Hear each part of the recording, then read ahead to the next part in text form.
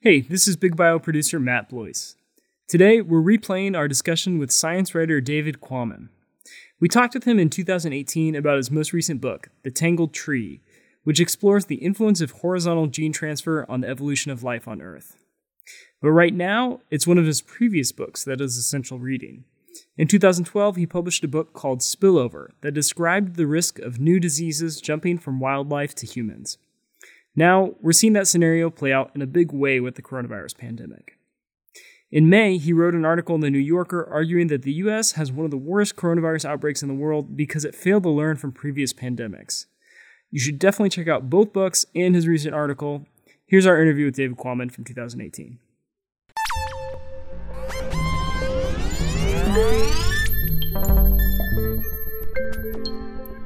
Normally on Big Biology, we talk to researchers who are pushing the envelope in biological sciences. We look for people who have big ideas that change the way we think about the whole world. But as science communicators, we're also interested in how that research makes its way from the lab into the mind to the general public. That's why we sometimes interview science writers.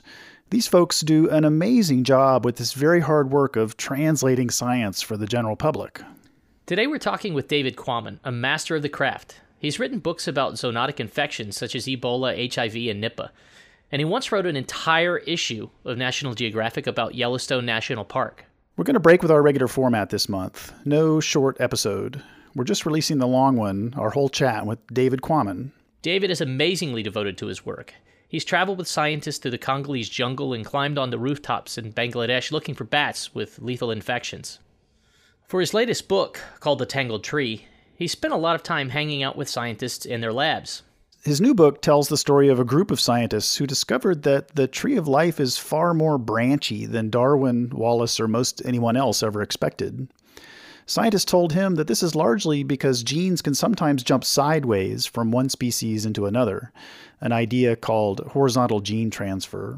Scientists used to think that DNA only moved vertically, from ancestors to descendants.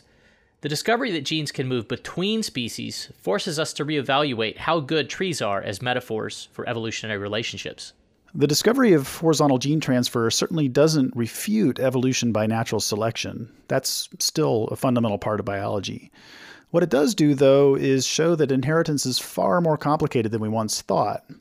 It also shows that life on Earth can be about species getting along rather than just struggling for existence. The book follows the lives and research paths of scientists like Carl Woese, who in the 1970s discovered an altogether new form of life called archaea. It also tells the story of Lynn Margulis, a scientist who proposed that nucleated cells form through the cooperation of bacteria and Woese's archaea. We talk with David about the history of these discoveries, how they affect our understanding of evolution and species as real things. We couldn't resist asking him about his process of writing books, too. I'm Art Woods. And I'm Marty Martin. You're listening to Big Biology.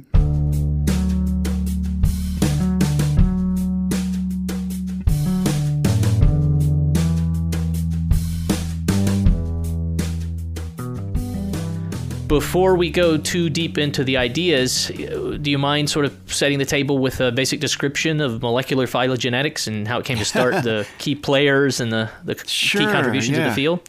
Yeah, well, I sometimes joke that if you were going to pitch this book to an editor, one thing you wouldn't say is, well, it's going to be a 400-page book about the history of molecular phylogenetics. That's not what you want to say, even though that is true. Molecular phylogenetics, that tongue twister, of course, means the investigation of what creatures are related to which others, how closely, how distantly, the shape of life over the long stretch of time on Earth, and how those questions can be approached using molecular information, meaning the sequence of units on long, complicated molecules such as DNA and RNA. And what that yields is a tree of life, an evolutionary tree of life, the tree of life being the canonical picture of life's history. It became an evolutionary picture with Charles Darwin, showing single origin of life, the tree rising upward, couple of big limbs diverging, then branches diverging from the limbs, then more branches, smaller branches, twigs diverging, yielding a crown of biological diversity as it exists on Earth today.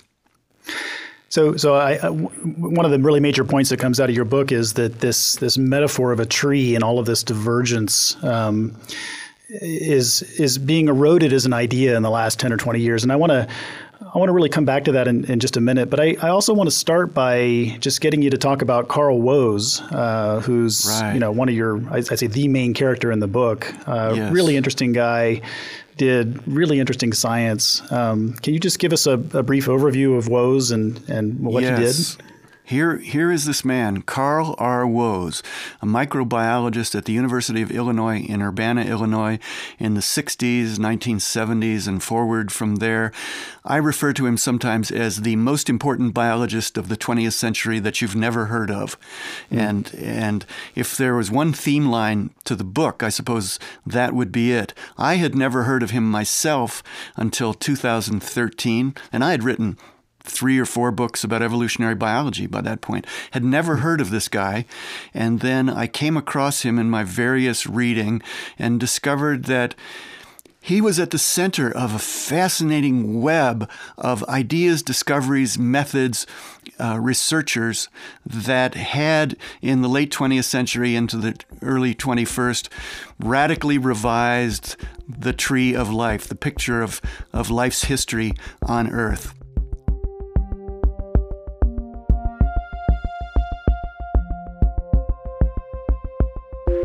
And he did it beginning with very, very primitive, laborious, dangerous methods of genome sequencing, working at his lab in the 1970s. And that yielded one great discovery that sort of launched a lot of other work by other people as well as himself, and that great discovery was the discovery of a new kingdom of life, a third kingdom of life on Earth, unsuspected until 1977. That was added to the 2 kingdoms we thought we knew about, which were essentially bacteria on the one hand and everything else, complex creatures, animals, plants, fungi on the other hand. And Woese discovered this third kingdom that came to be known as the Archaea, as in old, archaic archaeology, because they were thought to be related to perhaps the oldest form of life on Earth. So he had quite a cool reception early on to this idea. So, how did this idea come to be accepted, and how did he convince his critics that in the end he was right? Right. He and a postdoctoral fellow of his, George Fox, published a paper in autumn of 1977 announcing this discovery of a third kingdom of life and describing their methods and the supporting data that they had for it. Unfortunately, he was funded by NASA through their exobiology program and also through the National Science Foundation. And those organizations wanted to issue a press release announcing this discovery. So a press release was issued, and Woese appeared on the front page of the New York Times, November 3rd, 1977. Picture of him with his feet up on his desk wearing Adidas tennis shoes, and an article describing this new form of life in the New York Times. So suddenly he was famous, at least briefly, nationally famous to the general public.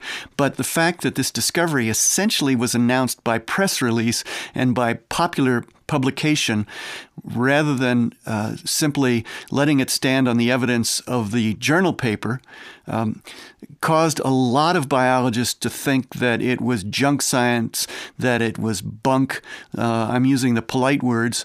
And and particularly in the U.S., his discovery was given the cold shoulder, was rejected for a number of years, much more readily embraced by German microbiologists. Was there something that led him to sort of take that route, that it showed up in the New York Times first before it went through peer review? I mean, is this sort of just an accident that explains the history, or how did that come to be? No, there was, and one of his close colleagues at Illinois, Woese died in 2012, so I never got to talk to him, never interviewed him, but I interviewed all the people who worked with him. And one of them told me, a very eminent microbiologist named Ralph Wolf told me the thing that happened was earlier Carl Woese had made what he thought was another important discovery, a mechanism of how a description of the mechanism by which DNA information is turned into physical structure, turned into the bodily parts, turned into proteins. And he thought this was a very important original discovery, and he announced it in a paper that he delivered at a scientific conference in Europe. And all the famous molecular biologists were there, Francois Jacob and Francis Crick and a number of others. And Woese gave his presentation. He was unknown at that point, but he thought, this is really a big deal. This is my chance. He gave his presentation to these people right before lunch one day, and they all got up and walked off to have lunch, and there was no discussion, no interest, no questioning of him. They essentially just shrugged off this thing. And so Woese said, I will never again let people ignore me like that. He was that kind of a fellow. He would hold a grudge. He would take an injury and sort of treasure it. And so years later, this announcement in 1977 by press release, I was told by his friend, was related to that his vow never to let himself be ignored again. Huh. Do you want to spend a little bit of time on the sort of trees that he produced and the direction of trees since then? Maybe what was his contribution and how have those things things changed as time have passed? Well, he had a huge effect on on this field, molecular phylogenetics. He was the founder. Certainly, he was one of the major founders of this field. The idea of using DNA and RNA as essentially molecular archaeology, to a molecular fossil record, to discern the history of life and the shape of the tree of life. And so Woese's first contribution to that was this tree of life that included this new kingdom, the archaea, so that it was a tree of life that had 3 major limbs branching from the trunk rather than 2 major limbs. Instead of just bacteria and everything else, and the everything else group is known as the eukaryotes. All animals, plants, fungi, we're eukaryotes. We have fancy cells with cell nuclei and other internal organs. So instead of just the 2 limbs of life, Woese's first tree was a 3-limbed tree of life. And then others came along and started using his methodology and going beyond that, using in particular this, I'll call it a Rosetta Stone molecule that he had focused on, a molecule very deeply embedded in all forms of life because it's involved in translating genetic information into bodily structure. It has a fancy name. Should I say that? Yes. Sure. This molecule is famously known as 16S ribosomal RNA. It's a structural RNA. If people have heard of RNA, they think, oh, that's a messenger molecule, right? That's what carries the information of DNA into the part of the cell, the ribosome, that uses that information to create proteins. But this particular RNA is a structural RNA, and it actually exists within the ribosome, this information translating organ in the cell.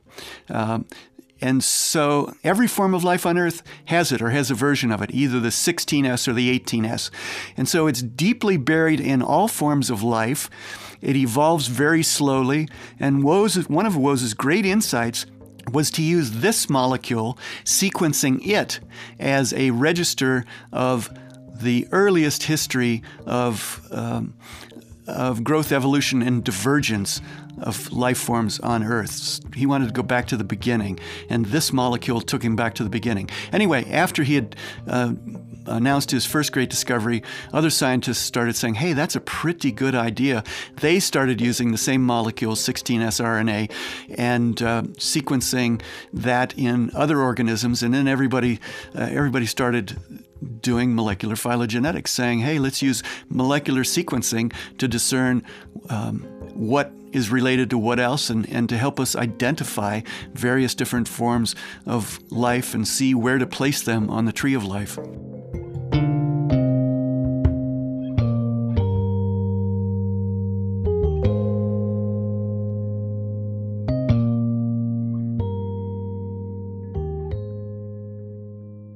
I'm an ecologist by training, and there was a character in your story that you spent some time on that really took a different approach to classifying life than Woese and the molecular phylogeneticist did, and that's Whittaker. If you want to say something about him, and I bring him up because Doolittle, who did work, or at least was in some sense a colleague of Woese in the past, he said that there really is no such thing as trees in nature. It's just how the ideas that humans come up with to organize things for themselves. Mm-hmm. So what did Whittaker say, and sort of what's your perspective on how it contrasts or complemented Woese ideas? Whittaker, Robert Whittaker was a very interesting character to me, too. He, like you, was an ecologist, but he was interested in the classification of organisms, different kinds of organisms, in the question of how many major kingdoms there were. And he came before Woese. He was publishing his major work on this subject in the 1960s, some of it alone and some of it in collaboration with another fascinating biologist, Lynn Margulis. She was a microbiologist. But Whittaker's made the argument that we should not just use structure, morphology, physical appearance, either from the naked eye or through microscopes or electron microscopes, but we should also use ecology when we classify creatures, when we classify even the great kingdoms of life. So Whittaker came up with I think it was first a 3-kingdom, then a 4-kingdom tree of life, and there was overlap, rather than there being simply limbs leading to branches that diverged into other branches. He had these ovals that overlapped one another, and I call his version, and there were illustrations of it in his work, the prickly pear cactus of life. It looked more like a prickly pear cactus than an oak tree. And what he eventually came to, in collaboration with Lynn Margulis, was a 5-kingdom schema for life's diversity, a 5-pad prickly pear of life. I hope we're not losing listeners with these metaphors, but a 5-kingdom tree of life I could recite which 5 kingdoms, but he put bacteria in one kingdom, I believe plants in another, fungi in another, animals in another, and then protists, single-celled complex creatures with complex eukaryotic cells in another. So his version was a 5-kingdom tree of life, and then the arguments went on from there. Was the kingdom of life divided into 2 major limbs, or 3 major limbs, or 5 major limbs? Mm-hmm. Yeah, that's interesting. I brought him up because of the contrast of the sort of his functional perspective that, classifying things as a function of what they do, plants with photosynthesis and fungi with absorption. And I do think that we want to come back to some of these sort of ideas, the relevance of ecology for Woese's platform later. But you brought up Margulis. So David, if you want to tell us about Margulis and especially her contribution of endosymbiosis theory and maybe how that complements where Woese was coming from. She was a wondrous scientist, and I did get to meet her, did get to spend a bit of time with her toward the end of her life. She was a charming, wonderful, spunky, genial, but very bold, strong, and risk-taking scientist, a microbiologist. She worked not from genome data, but always from microscopy or electron microscopy. And she revived a theory that had been sketched out in the late 19th, early 20th century, a theory of the origins of complex cells, the origin of the eukaryotic cell, the cell that our bodies are made of and plants and fungi are made of, cells with cell nuclei containing the DNA, and with internal organs, various kinds of internal organs, including in plants, chloroplasts, which are internal organs that do the photosynthesizing. They turn sunlight into energy. And in all creatures, mitochondria, which are these little energy packaging organs in our cells, very important for all the complex functions and processes that occur in eukaryotic cells. So Lynn Margulis revived this theory that these 2 internal organs, the mitochondria and the chloroplast in plants, represent the vestiges of captured bacteria that were swallowed by some sort of a host cell or internalized. Maybe they infected the host cell several billion years ago, and instead of being digested or ejected, they came to stay, and those internal bacteria evolved into these internal organs. And so that all the mitochondria in our cells, according to this, are descended from captured bacteria. They have DNA, but it's not our DNA. They have their own separate genomes. And in plants, likewise, with these chloroplasts. People thought Lynn was a little bit crazy when she revived this theory. She published a journal paper in 1967, and then she published a book in 1970, and other microbiologists sort of looked askance. I mean, some people embraced this, but most thought, no, this is a crazy theory. But she continued to fight for it. She was a very good debater, a very good arguer, a very good teacher, as well as a good writer, and a fascinating and stubborn scientist. And then this idea that these internal organs were captured bacteria finally was confirmed by other scientists who decided to sequence the DNA in those internal organs, to use Carl Woese's method on Lynn Margulis's idea. And they sequenced the DNA in mitochondria and in chloroplasts, and they found, by God, these things are captured bacteria. They closely resemble particular groups of bacteria that we can point to and that we have sequenced. So, so she was vindicated by the methodology that flowed out of Carl Woese's work.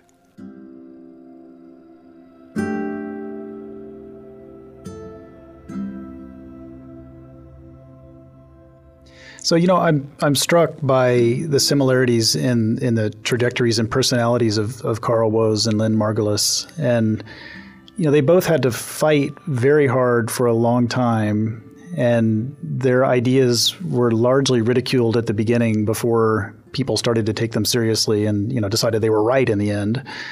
And maybe this is the story of all major discoveries in science, but, does it take a certain kind of person to make these transformative discoveries, do you think? Oh, it does. Yes, I think. Well, in some cases it does. I mean, you're right that Lynn and Carl Woese, they were both very independent-minded. They were stubborn. They were brilliant. They were unconventional. They thought outside the box. They were stubborn. When they made a discovery, they tended to stick with it and argue this is it. This is the way, despite rejection, despite skepticism from other scientists. They would hold on to an idea a long time if they believed it were correct, even though everyone else was saying, no, that can't be right. So they were alike in that regard, but they didn't like each other. That's an interesting thing that I try and bring out in the book. They were not congenial to each other at all. I think Woese was probably more negative toward Lynn than Lynn was toward Woese. And I described some of that. Why was Woese negative toward Lynn? Well, one of the reasons was that Lynn was saying that the tree of life has 5 major limbs, and Woese was saying, no, it has 3. And that might seem like merely a polite disagreement to us, but to Woese it was a fundamental rejection of what he considered his most important discovery. And by God, he was not going to take it lightly.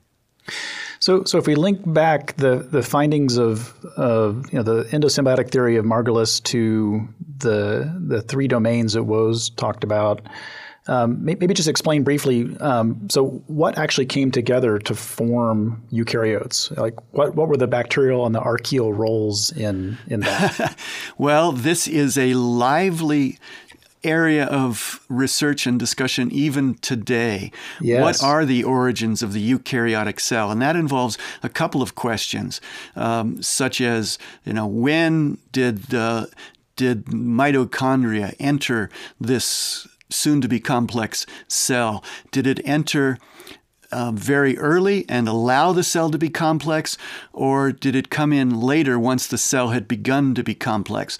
But even more basic than that was the question, what was the host cell? What was the host cell that swallowed just a single bacterium? This happened once in history, and that bacterium became all mitochondria and all complex cells descended from it. What was the host cell that swallowed it? Was it a bacterium? Maybe. Or was it an archaean, a member of this third kingdom of life that Woese had discovered? Evidence now points to that. And that's kind of a startling thing, because what that means is that the main origin of our lineage, of humans, and all other animals, goes back to an ancestor that was a form of creature that we didn't even know existed before 1977. Yeah, it's pretty astonishing. Yeah. Could you just talk very briefly about Lokiarchaeota? I've been reading some of this recent flurry of papers about the archaeal lineage that may have given rise to eukaryotes. And it's just fascinating, and a bunch of papers out in just the last couple of years. Right. The Lokiarchaeota are a group of archaeans, of this group, the Archaea. I can't remember. I think they might be considered a family. Anyway, they're a major group, or they're a phylum. I can't remember. Think anyway, considered a phylum. Yeah, phylum. Okay, yeah, thanks. A much bigger group, in other words, than a family. So a major group within the. Now they call it a domain instead of a kingdom. The three major domains, Archaea is one. So a major group, a phylum within the domain Archaea, is the Lokiarchaeota.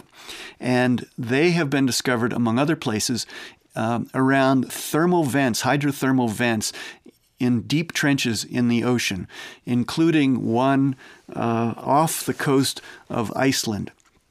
In the far, far northern Atlantic, down very deep, about 10,000 feet, there is a vent, and near that there is a group of peculiar structures, sort of towers of presumably made from the minerals emitted by one of these hydrothermal vents. And that formation on the bottom of the ocean is called Loki's Castle. Loki was a mysterious Norse god, and so it was decided to name these formations on the bottom of the ocean Loki's Castle. Near Loki's Castle, a submersible submarine scooped up some sediment from the bottom of the ocean. You could call it ocean bottom slime. That was brought up, and genomes were sequenced from that sediment, and this whole new group, new phylum of Archaeans were discovered, if I'm remembering the details correctly, and they were named the Lokiarchaeota. There's a wonderful fellow, a youngish Dutch molecular biologist named Thies Edema, who works in Sweden now. He and his group have done the work, some of the work on this, sequencing the Lokiarchaeota, giving them a name, identifying them, showing roughly where they appear on the Archaean limb of the tree of life, and making the point that they seem to be more closely related to us than any other kind of Archaean found so far. So maybe our ancestry, at least in terms of the host cell that became the receptacle for the complex structures of eukaryotic cells, maybe our deepest ancestor was related closely to the Lokiarchaeota, these mysterious things from this mysterious suboceanic castle. And just one final question on this: What do you think Woese would have thought of these discoveries? And I ask because, in a sense, these new discoveries just in the last couple of years send us back to a sort of two domains of life rather than three, because it says essentially that eukaryotes are nested within the Archaea, and another way of saying that is we are Archaea. Right. Absolutely right. Much to the point. And Woese was beginning to be resistant to that even before he died in December of 2012. Yes, to say that the eukaryotes have branched from very, very low down in the tree of life. Soon after the bacteria and the archaea branched off from the trunk, scientists are now saying that eukaryotes then branched off from the archaea. And even Woese's trees of life show that. They show first two limbs emerging from the trunk, and then almost immediately one of those limbs diverges into two lesser limbs, one for the archaeans and one for the eukaryotes, even in Woese's trees of life. But he sort of ignored that. It was a little bit, I think, of an inconsistency on his part to say, yes, this is a 3-domain tree of life, and yet the deepest branching is just 2 branches, and then 2 limbs, and then one limb diverges into 2 lesser limbs. So there is an inconsistency there, and people are still fighting about that. Is it 2 or is it 3? Well, it depends on exactly which level of the tree of life, going up in sort of horizontal slices across it. You want to say, okay, here's the start. Here's where we call them domains. In that sense, you could say it's almost a silly argument. But God forbid you use the word silly to these scientists or piss everyone off. Won't get you very far. So, David, we just, I guess our last episode was with Sarah Walker. I don't know if you know her, but she's sort of one of the folks working in the origins of life realm. And I'm curious to sort of know if I don't remember there being a mention of Luca in your book, the sort of, the original ancestor of all life on Earth. What do you think Woese would think about that? Did you have conversations with people about the sort of, universal first common ancestor?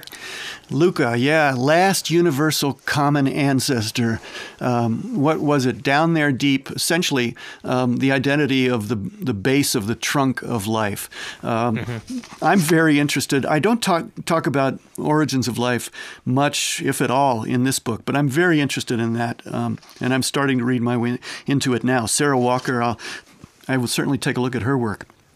Okay. But Woese had ideas about that. He even concocted his own word for Luca. Instead of calling it last universal common ancestor, he called it the progenote.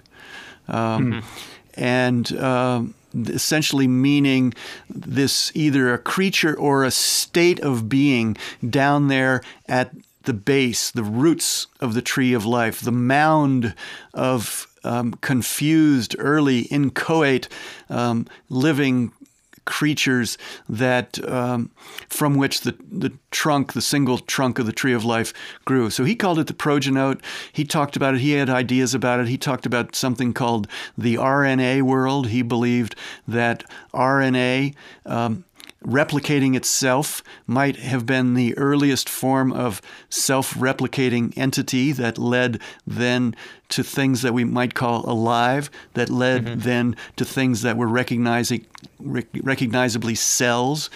I mean, some people talk about, the origin of life, what was the first cell? But they sort of forget that a biological cell, a living cell with the wall or a membrane around it and internal protoplasm, an inside and an outside, that itself is a reasonably complex, sophisticated thing. And to understand the origins of life, you need to think about what came before that.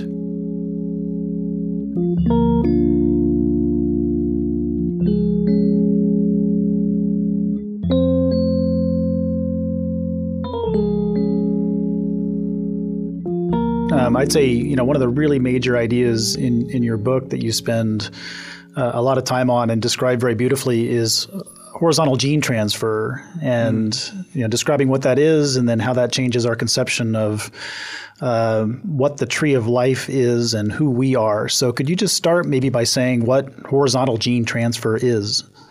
Right. Horizontal gene transfer, the idea that genes can move sideways across boundaries between individual cells, across boundaries between species, even across boundaries between one kingdom of life and another. this is supposed to be impossible. Genes, genetic information is supposed to move vertically from ancestors to descendants, whether it's single-celled life like bacteria replicating themselves by fission and passing their genetic information to the daughter cells, the two daughter cells that come from one cell dividing in half, or in complex creatures by sexual reproduction. Ancestors to offspring. That's the way DNA is supposed to be passed down. That's the way inheritance supposedly happens. But then scientists began discovering, well, it's not the only way. There are also these events when genetic material moves sideways from one creature into another. And it became known as a horizontal gene transfer. When I first started reading about this in spring of 2013, I had never heard of it before. And I started saying, wait, what? That's like supposed magic, to be, right? Yeah, it's supposed to be impossible. And I thought I knew 3 or 4 good biological reasons why that was impossible. The sequestration of the genome inside the nucleus of the cell in complex cells, etc. Supposed to make that impossible.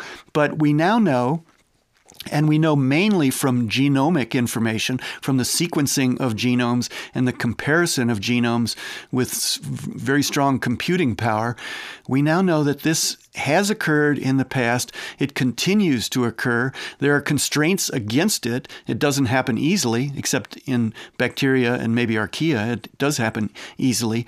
But in complex cells, it doesn't happen easily. But it has happened plenty of times, and it has been very consequential. And I could talk about some of the consequences of it. But the earliest form of it was what Lynn Margulis was talking about was eukaryotic cells having captured bacteria and turned them into parts of themselves. These mitochondria and chloroplasts, and there is has been some transfer of their bacterial genes into the nuclear genomes of complex cells. They have downloaded some of their genes into the nucleus. So that's a form of horizontal gene transfer. But it also happens in other ways. And there's fancy names for a couple of different mechanisms. But the easiest way to think about this is to use the phrase that the great Joshua Lederberg coined, and that is infective heredity. This tends to happen by infective processes, infection, rather than by parenthood. And that has been consequential for humans as well as for a lot of other organisms. So would you say that if you survey the vast stretch of evolutionary time that's happened on the Earth, is horizontal gene transfer something that historically was more important and has been easier to do between and among bacteria and archaea? And is it something that's less relevant to us today as, multicellular eukaryotes with fancier reproductive physiology? Is it becoming less of an important process for us compared to microbes? Well, in a relative sense, the answer to that is yes, but then there come a lot of important qualifications to that yes. Among bacteria and probably archaea, horizontal gene transfer has been rampant. It's going on all the time, and it has been going on for as long as there have been bacterial and archaean cells. A lot of transfer from one to another of genes back and forth, so that the genome of something like, for instance, the familiar bug E. coli is a mosaic of genes from a lot of other different kinds of bacteria that have come in, that have been transferred in by horizontal gene transfer. So yes, it's much more widespread and much less constrained among single-celled, simpler cells, bacteria and archaeans. But it is still important and has been consequential among complex creatures, even with our isolated genomes inside cell nuclei. For instance, the human genome, we now know, is 8% viral. 8% of your genome, my genome, and Art's genome is is viral DNA that has been inserted there by retroviruses that have infected various individuals of the animal lineage over a long stretch of time, maybe 100 million years, and have gotten internalized. Retroviruses insert their genomes into the cells they infect. HIV inserts its genome into immune cells, but these are retroviruses that inserted their genome into reproductive cells, into egg cells or sperm cells, testes cells or ovary cells. And in doing that, those inserted stretches of viral DNA became hereditary in our line. So now 8% of our lineage, of our genome, as I say, is viral. And some of those stretches seem to be inactive, non-functional, but some are functional, and they're performing as genes, performing roles that are very, very essential to human physiology and reproduction. So you have this fascinating example of the book of syncytin. And its role in the formation of the placenta, which is an incredibly important mammalian trait. Right. Want to just tell us about syncytin? Yes, this is maybe the most surprising thing that I learned in the whole 5 years of my work on this book. There is one of these bits of viral RNA was a gene that in the retrovirus formed a form of membrane, the envelope around the viral particle, formed the envelope protein that surrounded the viral particle. So that viral gene, now repurposed in humans, forms another kind of membrane, the membrane between the placenta and the fetus. It's got a fancy name. Syncytiotrophoblast is the name of this membrane. And the gene is called syncytin number 2. Syncytin number 2, S-Y-N-C-Y-T-I-N. Syncytin. Okay. Syncytin number 2. And this work is done by a wonderful French biologist named Thierry Heidemann and his group working in an institute on the south side of Paris. I went to Paris to talk to him about this. I read his work and I said, oh my God, this is so amazing. I need to talk to this guy. I emailed him and said, if I come from Bozeman, Montana to Paris, will you talk to me for an hour? And he said, sure. I went. He was very welcoming, very congenial. We talked for 7 hours at his lab and driving across the city of Paris. And then I got up the next day and flew home, and it was very, very much worth the trip.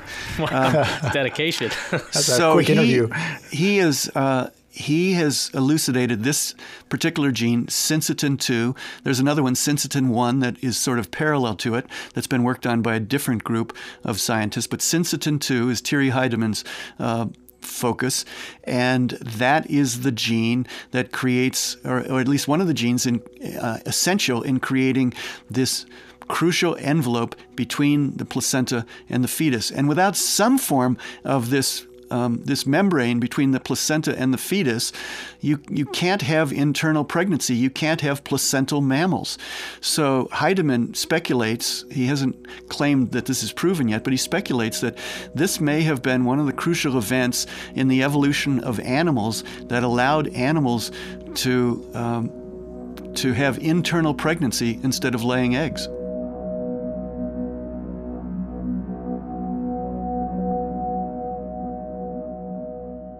So can we? I really want to sort of explore this. 8% of the viral, 8% of the genome being viral origins, and Margulis and others' ideas about what that means for the process of evolution. Mm-hmm. But before we get there, let's circle back to Barbara McClintock, and especially the transposon she talked about. I think there was a Nobel Prize involved for that work, if I remember.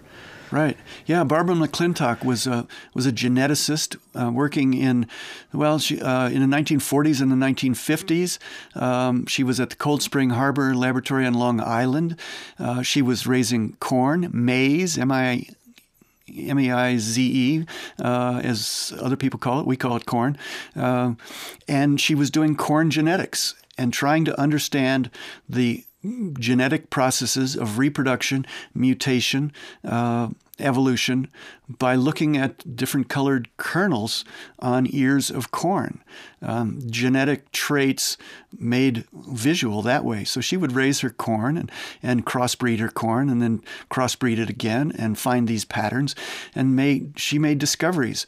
And one of the discoveries she made was that there were certain elements on the chromosomes of corn that would jump around, that would move from one spot on a chromosome to another spot, one chromosome to another. And she was very interested in this and did a lot of experiments. And she eventually called these controlling elements and discerned that these leaping genes, these things that bounced around, were very important in turning other genes on and off, controlling the way genes were expressed or not expressed during the course of development of the corn plant. And eventually, she did a lot of other work too, but eventually in the 1980s, early 80s, I think, she was given a Nobel Prize. She worked in relative obscurity for most of her career. She was very independent-minded. She was much quieter. She was sort of quiet and solitary like Carl Woese, and brilliant and stubborn like Lynn Margulis, but she was her own person. And eventually unlike either of them, she got the Nobel Prize in the early 80s for her work on these controlling elements. We now call those transposons because they transpose themselves from one point on a chromosome to other places.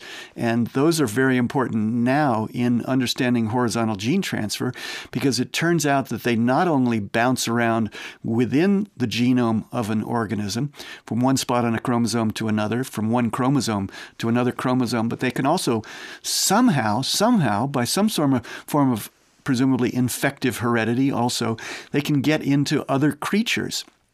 And there's a fellow who I interviewed for the book who works on this, Cédric Fichot, a Frenchman working in the U.S., who has done some fascinating work on this phenomenon, and he calls it horizontal transposon transfer, HTT, instead of HGT. And he has found through genome sequencing transposons that seem to have leapt around among very diverse creatures, such as a frog in West Africa, a lizard in North America, a bat in North America, a bush baby, a kind of primate in East Africa, a tenrec in Madagascar, and a kissing bug in South America, a parasitic blood-sucking insect. And he has found the same transposon in all of those creatures, and yet it doesn't exist in the relatives of those creatures. It doesn't seem to have existed in the direct ancestors of those creatures. It seems to have gotten into them sideways. He calls it, by the way, that particular transposon space invaders. Yeah, I love that name. Oh, that's great. That's one of the best ever. I just want to step back for a second and think about what this means, what horizontal gene transfer means for this idea of a tree as established by molecular phylogenetics. And, so the sort of typical way that biologists make trees now is you sequence genes or big chunks of the genome, and you use statistical techniques to reconstruct what that diverging set of branches looks like. What's the appropriate topology? Mm-hmm. And it seems like horizontal gene transfer causes a big problem for that process. And so would you say that horizontal gene transfer, in a sense, invalidates this idea of trees? Or does it make this idea of the tree of life something tenuous or messy enough that we should abandon it? And right. The way you approach this in the book is to talk about branches coming together in osculation, right? Or convergence in addition to divergence. Yeah. Well, this is a very lively argument also, as I describe in the book. And this argument dates back about 20 years now. And one of the major players in that, you've mentioned him, is a fascinating scientist named Ford Doolittle, who has written review articles and done research on this. And he's a bit of an artist himself. So he has drawn trees of life that show horizontal gene transfer as well as the major themes of divergence. I would say, does it invalidate the tree? No, it tangles the tree, which is why my book has the title it has, The Tangled Tree. Mm-hmm. There is still a very strong tree-like signal in the history of life. But as a categorical truth, the history of life is shaped like a tree. No, you can't say that as categorically true anymore, because there are limbs and branches on this tree that do things that real limbs and branches don't do. They inosculate, they come together, they converge. Horizontal gene transfer represents one limb flowing into another limb, and you don't see that on an oak tree or a poplar. Mm-hmm. So the tree of life is tangled. There is a signal of tree-like divergence, but there is also convergence. And another way of saying this, you mentioned that people now sequence genes and they find that the trees of life don't agree with one another. If you sequence 16S RNA in a bunch of creatures, 16S and 18S, then you get one tree of life.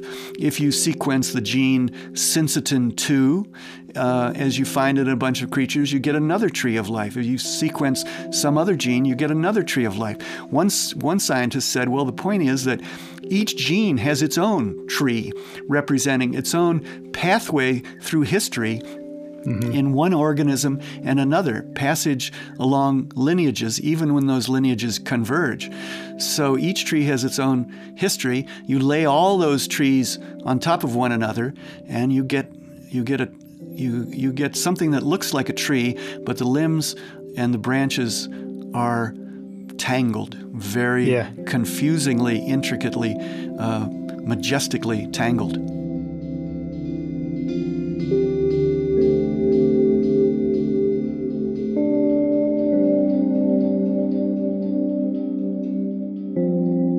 I wonder if we could spend a little bit of time talking about what seems to have motivated some folks, either after they made these discoveries or maybe was an inspiration earlier. And I'm thinking, in particular of a quote that you quoted from the book by Lynn Margulis and her son, Dorian Sagan, about the role, or sort of this perplexing thing that's always been around in evolutionary biology about where genetic variation comes from.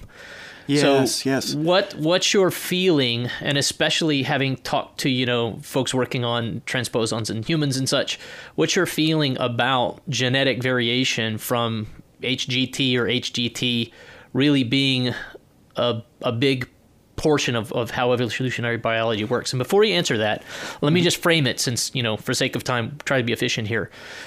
Genetic determinism is really something that, I don't know, to say that it's being challenged is a massive understatement. We've probably done 2 or 3 episodes just on some version of that concept. And by genetic determinism, for our listeners that haven't caught those episodes, there's a sentence in your book about ribosomes on, I think it's page 53 if we want to be super specific. They take in genetic information and raw material in the form of amino acids, and they produce proteins. And in plainer words, ribosomes turn genes into living bodies. So that's I'm sure you didn't mean, that you had to go from protein to elephant instantaneously, but the sort of deference to genes is really becoming untenable to folks. So how could you mesh this sort of HGT as a source of genetic variation with the realities of, these other complex buzzwords like epistasis and phenotypic plasticity and things that we have spent some time on in past episodes? And epigenetics, I'm sure, yeah. And epigenetics, yeah, right. Laundry list grows. I hear sort of 2 questions there, Art. One is about genetic determinism, and I'm sure you've had lively discussions about that and about epigenetics and things. And to say that ribosomes turn information into physical structures is not, I hope, to imply that genes determine everything about the way a body is built and a life is lived. They certainly don't. There are certainly other influences on the way genes are expressed during development and during adult life, which genes are expressed and which aren't. A lot of, for lack of a better word, environmental factors as well as genetic factors. So I certainly, I'm not a genetic determinist, and I don't think my book, I certainly hope it doesn't imply that determinism. The other thing that I hear you asking about is the sources of innovation upon which natural selection works. And there's a very important scientist whose name I don't think we have mentioned yet, a guy named Charles Darwin. And people ask me, all right, all this revolution in understanding of the late 20th, early 20th century, the tangled tree and horizontal gene transfer and all this, are you saying that this refutes Darwin or refutes 20th century neo-Darwinian orthodoxy? And the answer to that is important because I've been misrepresented a little bit on this in some places. The answer is no, it doesn't refute it. It modifies it in very important ways, sort of the same way that Einstein's ideas modified Isaac Newton's ideas. They did not refute them. And that was a very salubrious development. Likewise, these, adding to what we understand of Darwinian evolution. And the first thing that is important to say is that natural selection, at least during the last 2 billion years or longer, 3.5 maybe, the period of cellular life, natural selection has been operating. And these discoveries don't challenge that, don't need to challenge that, don't want to challenge that. Natural selection operates. What does it operate on? It operates on genetic variation within populations under the selective pressures of survival and reproduction in given environments. It acts on innovation, variation. Where does that variation in the genomes of individuals within populations come from? Well, the classic Darwinian and neo-Darwinian view of that is that variation comes from mutation and recombination. It comes from small and smallish mistakes made as DNA copies itself, and with sexual creatures, the rearrangement of genetic information during the process of meiosis, recombination, shifting, crossing over chromosomes and shifting genes here and there to create new combinations for individuals born to those creatures. Great source of variation.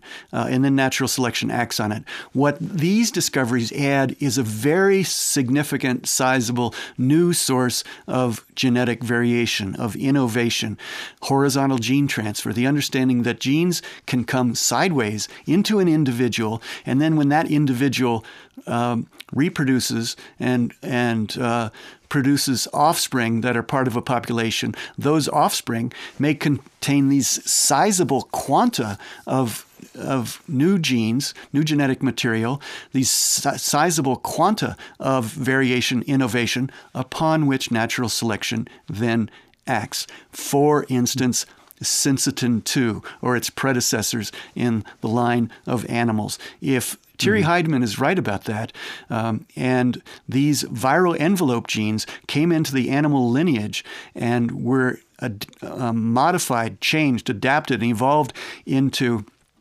genes that help to create the membrane between placenta and fetus, then that is an extraordinarily different scenario than what we have gotten from Darwin and neo-Darwinism, not because it doesn't involve natural selection, but because it involves a very sizable, dramatic, sudden source of variation.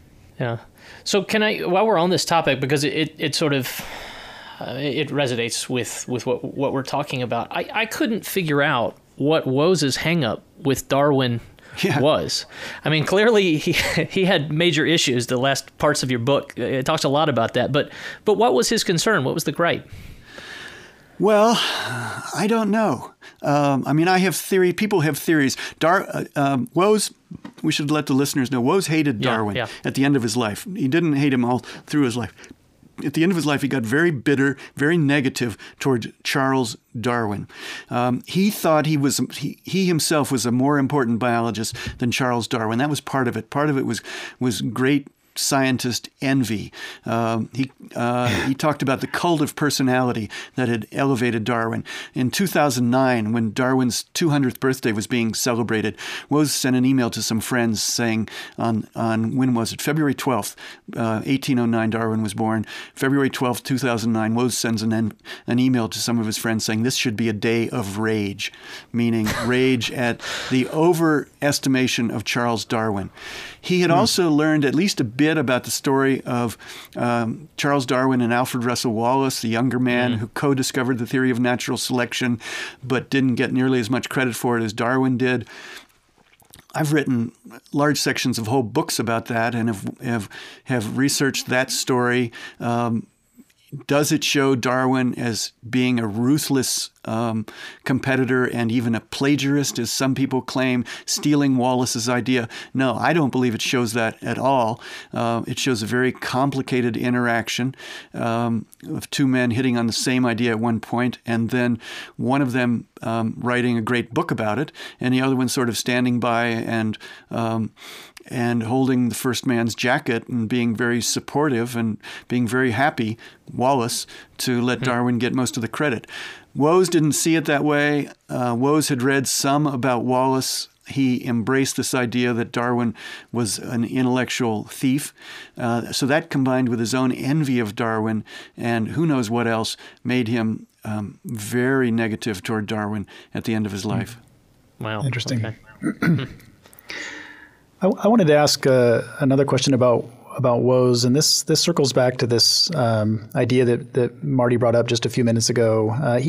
Marty and I have been quite interested in this idea of where phenotypic traits come from and where variation in phenotypes come from. And we've thought fairly extensively about the roles that the environment play in interacting with genomes. And so this kind of gets away from genetic determinism into ideas that, traits are a sort of mutual outcome, a dance between what's happening in the genome and the gene expression and the environments that organisms are experiencing. And there's something about your book that really caught my eye, and that was you mentioned that Woese collaborated with Nigel Goldenfeld, I guess late in his career, and that Goldenfeld was interested in complex systems, in modeling those complex systems. And Marty and I just wondered what became of that. It seemed like a direction that was surprising for Woese to go, and we wondered if any major ideas came out of that collaboration. Well, yes. And as a matter of fact, I just saw Nigel Goldenfeld last week. I was invited back to Urbana, Illinois, to the Carl Woese Institute for Genomic Biology to give a lecture on this book. And Nigel was one of my hosts. So I did a roundtable discussion with Nigel. I got to hear what he's thinking about now. He is a very interesting fellow. I recommend him as maybe somebody to be on your show. He's working on a couple of different things that arose from that. He works in complex, I guess you might call it complexity theory, the complex interactive dynamic systems and how that relates to evolutionary biology. He and Woese collaborated near the end of Woese's life. Nigel is now doing some thinking and work with a fellow named Elbert Branscombe, who is also there at Urbana, who I met for the first time and whose work I've started to read, who works on the origins of life. So they're thinking about that. And they have some very interesting ideas, which I should let them describe rather than myself, about the origins of life. One of them is what they call the alkali vent hypothesis for the origins of life. So that's where Nigel is now, and he's a wicked smart fellow doing very interesting work.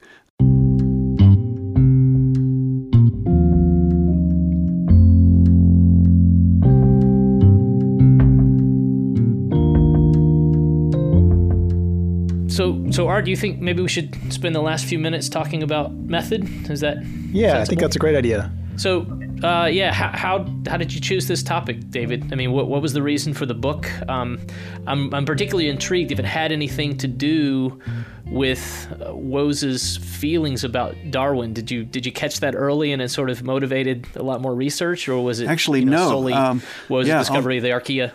although I've written about Darwin a lot and care deeply about Darwin, that was not what began me on this.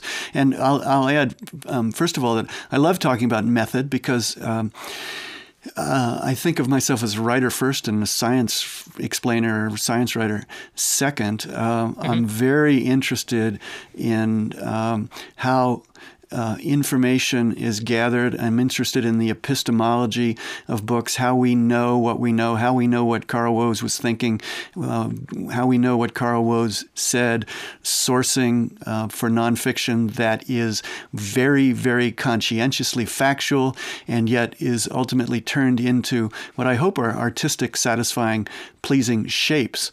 I come out of a literary tradition and not a scientific tradition. I did my graduate work on the structure of the novels of William Faulkner. So I love thinking about how to structure a book.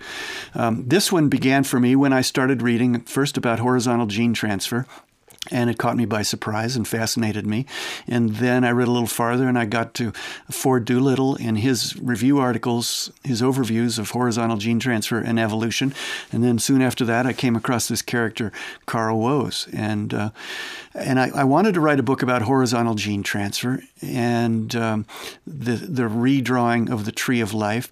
It's very complicated information, very technical, very abstruse. You got to make things narrative and appealing to people if you want to reach not just the science nerds out there, but ordinary readers, which is what I always want to do. And one of my mantras is people like to read about people. Even if you're talking about science, you can't just explain ideas. You need characters, you need narrative, you need scenes, you need stories. And so I started looking for the people and the stories that would tell the tale of molecular phylogenetics. And I found Carl Woese. I went back to Lynn Margulis, who I already knew about, and I saw how she fit in. I went back to Barbara McClintock, saw how she fit in, started to learn how Ford Doolittle fit in, Robert Whitaker, Darwin's part of this, other wonderful characters like Oswald Avery, who confirmed that DNA is the genetic substance, Fred Griffith, who discovered horizontal gene transfer back in the 1920s but didn't know what he was seeing, Ernst Haeckel, great popularizer of Darwin's work in the 19th century, a German who was partly important because he was a beautiful artist, and when he drew a tree of life, it really looked like a tree. And I thought, well, that's how I'm going to tell this story. I'm going to tell it by way of these characters, these fascinating people who advanced this single continuous thread of discovery and understanding of life's history. So how do you pick the topics in the first place? It's hard enough for us to sort of, decide topics for just short podcasts, and it only takes a few hours of preparation. You're going to devote 5 years. What leads you to just pull the trigger? Well, I'll tell you a secret about this one, just between the three of us and all of your listeners. I was starting with a new publisher back in 2013, Simon & Schuster, wonderful editor named Bob Bender, and he wanted to publish me, and they wanted to publish me, and they said, you tell us what book you want to write. I was looking at 3 different ideas. I did essentially back-of-the-envelope proposals on each of those 3, and my wonderful agent gave them to Bob Bender and Simon & Schuster and said, here, you tell us which one of these you're interested in. And they said, oh, we want the one about the tree of life. And I practically grabbed my head and said, oh, no. They had to pick that one. That's the hardest one. How in the world am I going to write that book? That's fascinating, yes, but they have no idea how complicated this challenge is going to be to turn that into a page turner for regular readers. And I had some uneasy moments. I had some 4 a.m. moments in the first year or so of work on this, thinking, oh God, this is impossible. But now I'm extremely glad I stayed with it. I hope readers are satisfied with this book. I'm certainly happy with the way it came out because it's a story of amazing people and some of the most astonishing discoveries in biology in the last 100 years. I wanted to ask about, one difference between this book and some of your previous ones is that this one is focused much more on laboratory work. Yes. And, lab nerds doing their thing rather than exciting things happening out in the field. And I know you did do a little field work for this project. I know John McCutcheon, and I know you spent some time out in Chile with him. Yeah. But how does writing about lab work change your approach to the book? Well, that made it harder. You're right that this is different from my earlier big long-form works on science. In those, writing about evolutionary biology, island biogeography, zoonotic diseases in books like The Song of the Dodo and Spillover and others, I had the opportunity of following interesting scientists through jungles, through the Congo, through the Amazon, climbing on rooftops in Bangladesh in the middle of the night to catch bats that we hoped were carrying lethal viruses, crawling into caves in southern China. Looking for what could possibly go wrong, right? Yeah, what could possibly go wrong? So I had the advantage of these outdoor adventure narratives with these intrepid scientists. And with this story, I didn't have that advantage. There was no outdoor adventure. The only jungles that I was following scientists through were jungles of data. It made it trickier. It made it all the more important to focus on human character and you're always writing about mysteries. Science is about solving mysteries. And if you have gorillas and lethal viruses and leopards and Komodo dragons in the picture, that helps with the drama. But solving mysteries of the genome can be pretty exciting too. I mean, learning about syncytin 2 from Thierry Heidemann in Paris was as exciting as any trip I've made. And here was my hardship duty. I had to fly to Paris and stay in a hotel and ride across the city with him on the way to his institute, driving 45 minutes to the city of Paris. As I say in the book, this man has probably the world's most elegant commute. And then to sit in his lab and talk for 6 or 7 hours. Yeah, that's great. I also wanted to ask about, so we talked to Carl Zimmer in January, and I was really amazed at his breadth of science knowledge. And I feel the same way about you and your book and your books. And I just wonder, have you ever thought about being a biologist rather than being a writer? I have. I was always interested in the natural world and always interested in writing. Since I was a kid, since I was about 11 years old, I had those two interests. And then I had some great English teachers at a Jesuit high school and at Yale, where I was an undergraduate. And that steered me toward the literary side. I started my career as a novelist. I published 4 books of fiction before I published a book of nonfiction. But I gradually gravitated toward nonfiction, and in particular toward the biological sciences as what became essentially a journalistic beat. Carl Zimmer and I have probably a few things in common, but one thing we have in common is that we were both Yale English majors before we became science writers. And that was a pretty good grounding. I mean, So you've never thought about just chucking it all and going to the lab and getting to work on one of these things? No, I didn't. I mean, I did a little dabbling in non-degree work in zoology after I had finished my graduate work on William Faulkner. But to become a scientist, no, I never really wanted to be a scientist. I have in a way, the best of both worlds. I get to travel from one scientist to another, from one lab to another, from one field site to another. I get to go to Chile with John McCutcheon and help him collect cicadas and talk to him about genomes within genomes within genomes and visit these other scientists. And so I don't produce any original scientific work. Some people say, well, you're a scientist. Sometimes they say, you're a scientist, so yeah. And I quickly correct them. No, I'm not a scientist. I'm just a guy who follows science. All right. But it's a great ticket. It's a great niche. Yeah. It's a great privilege. Yep. All right, David, I have just one more question for you, and then maybe we can wrap it up. You spent 5 years on this beast, and it's really an amazing read, but I know the sacrifices I have to make in even short papers. What's the coolest story that you were forced to leave out? Oh, that's easy. 10 days in Chile with John McCutcheon catching cicadas. His fascinating work about intracellular bacteria that have intracellular bacteria symbionts of themselves, genomes within genomes within genomes, horizontal gene transfer, moving from one to another inside cicadas, all of this stuff. I loved it, but it was so complicated that, John already knows this, I apologize to him. We had a great time in Chile, and I don't mention it in the book. It just was too complicated, too far in the weeds for me to add one more thing for readers to absorb. And so I thank John effusively, I hope, in my acknowledgments, but I had to leave that out.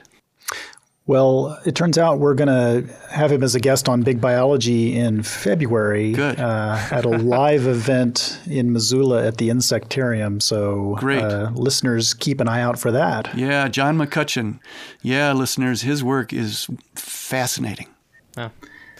Well, thanks so much, David, for talking to us. This has been really great conversation. You're very welcome. Thank you, guys. Yeah, I really enjoyed talking with you, and I appreciate your interest in the book.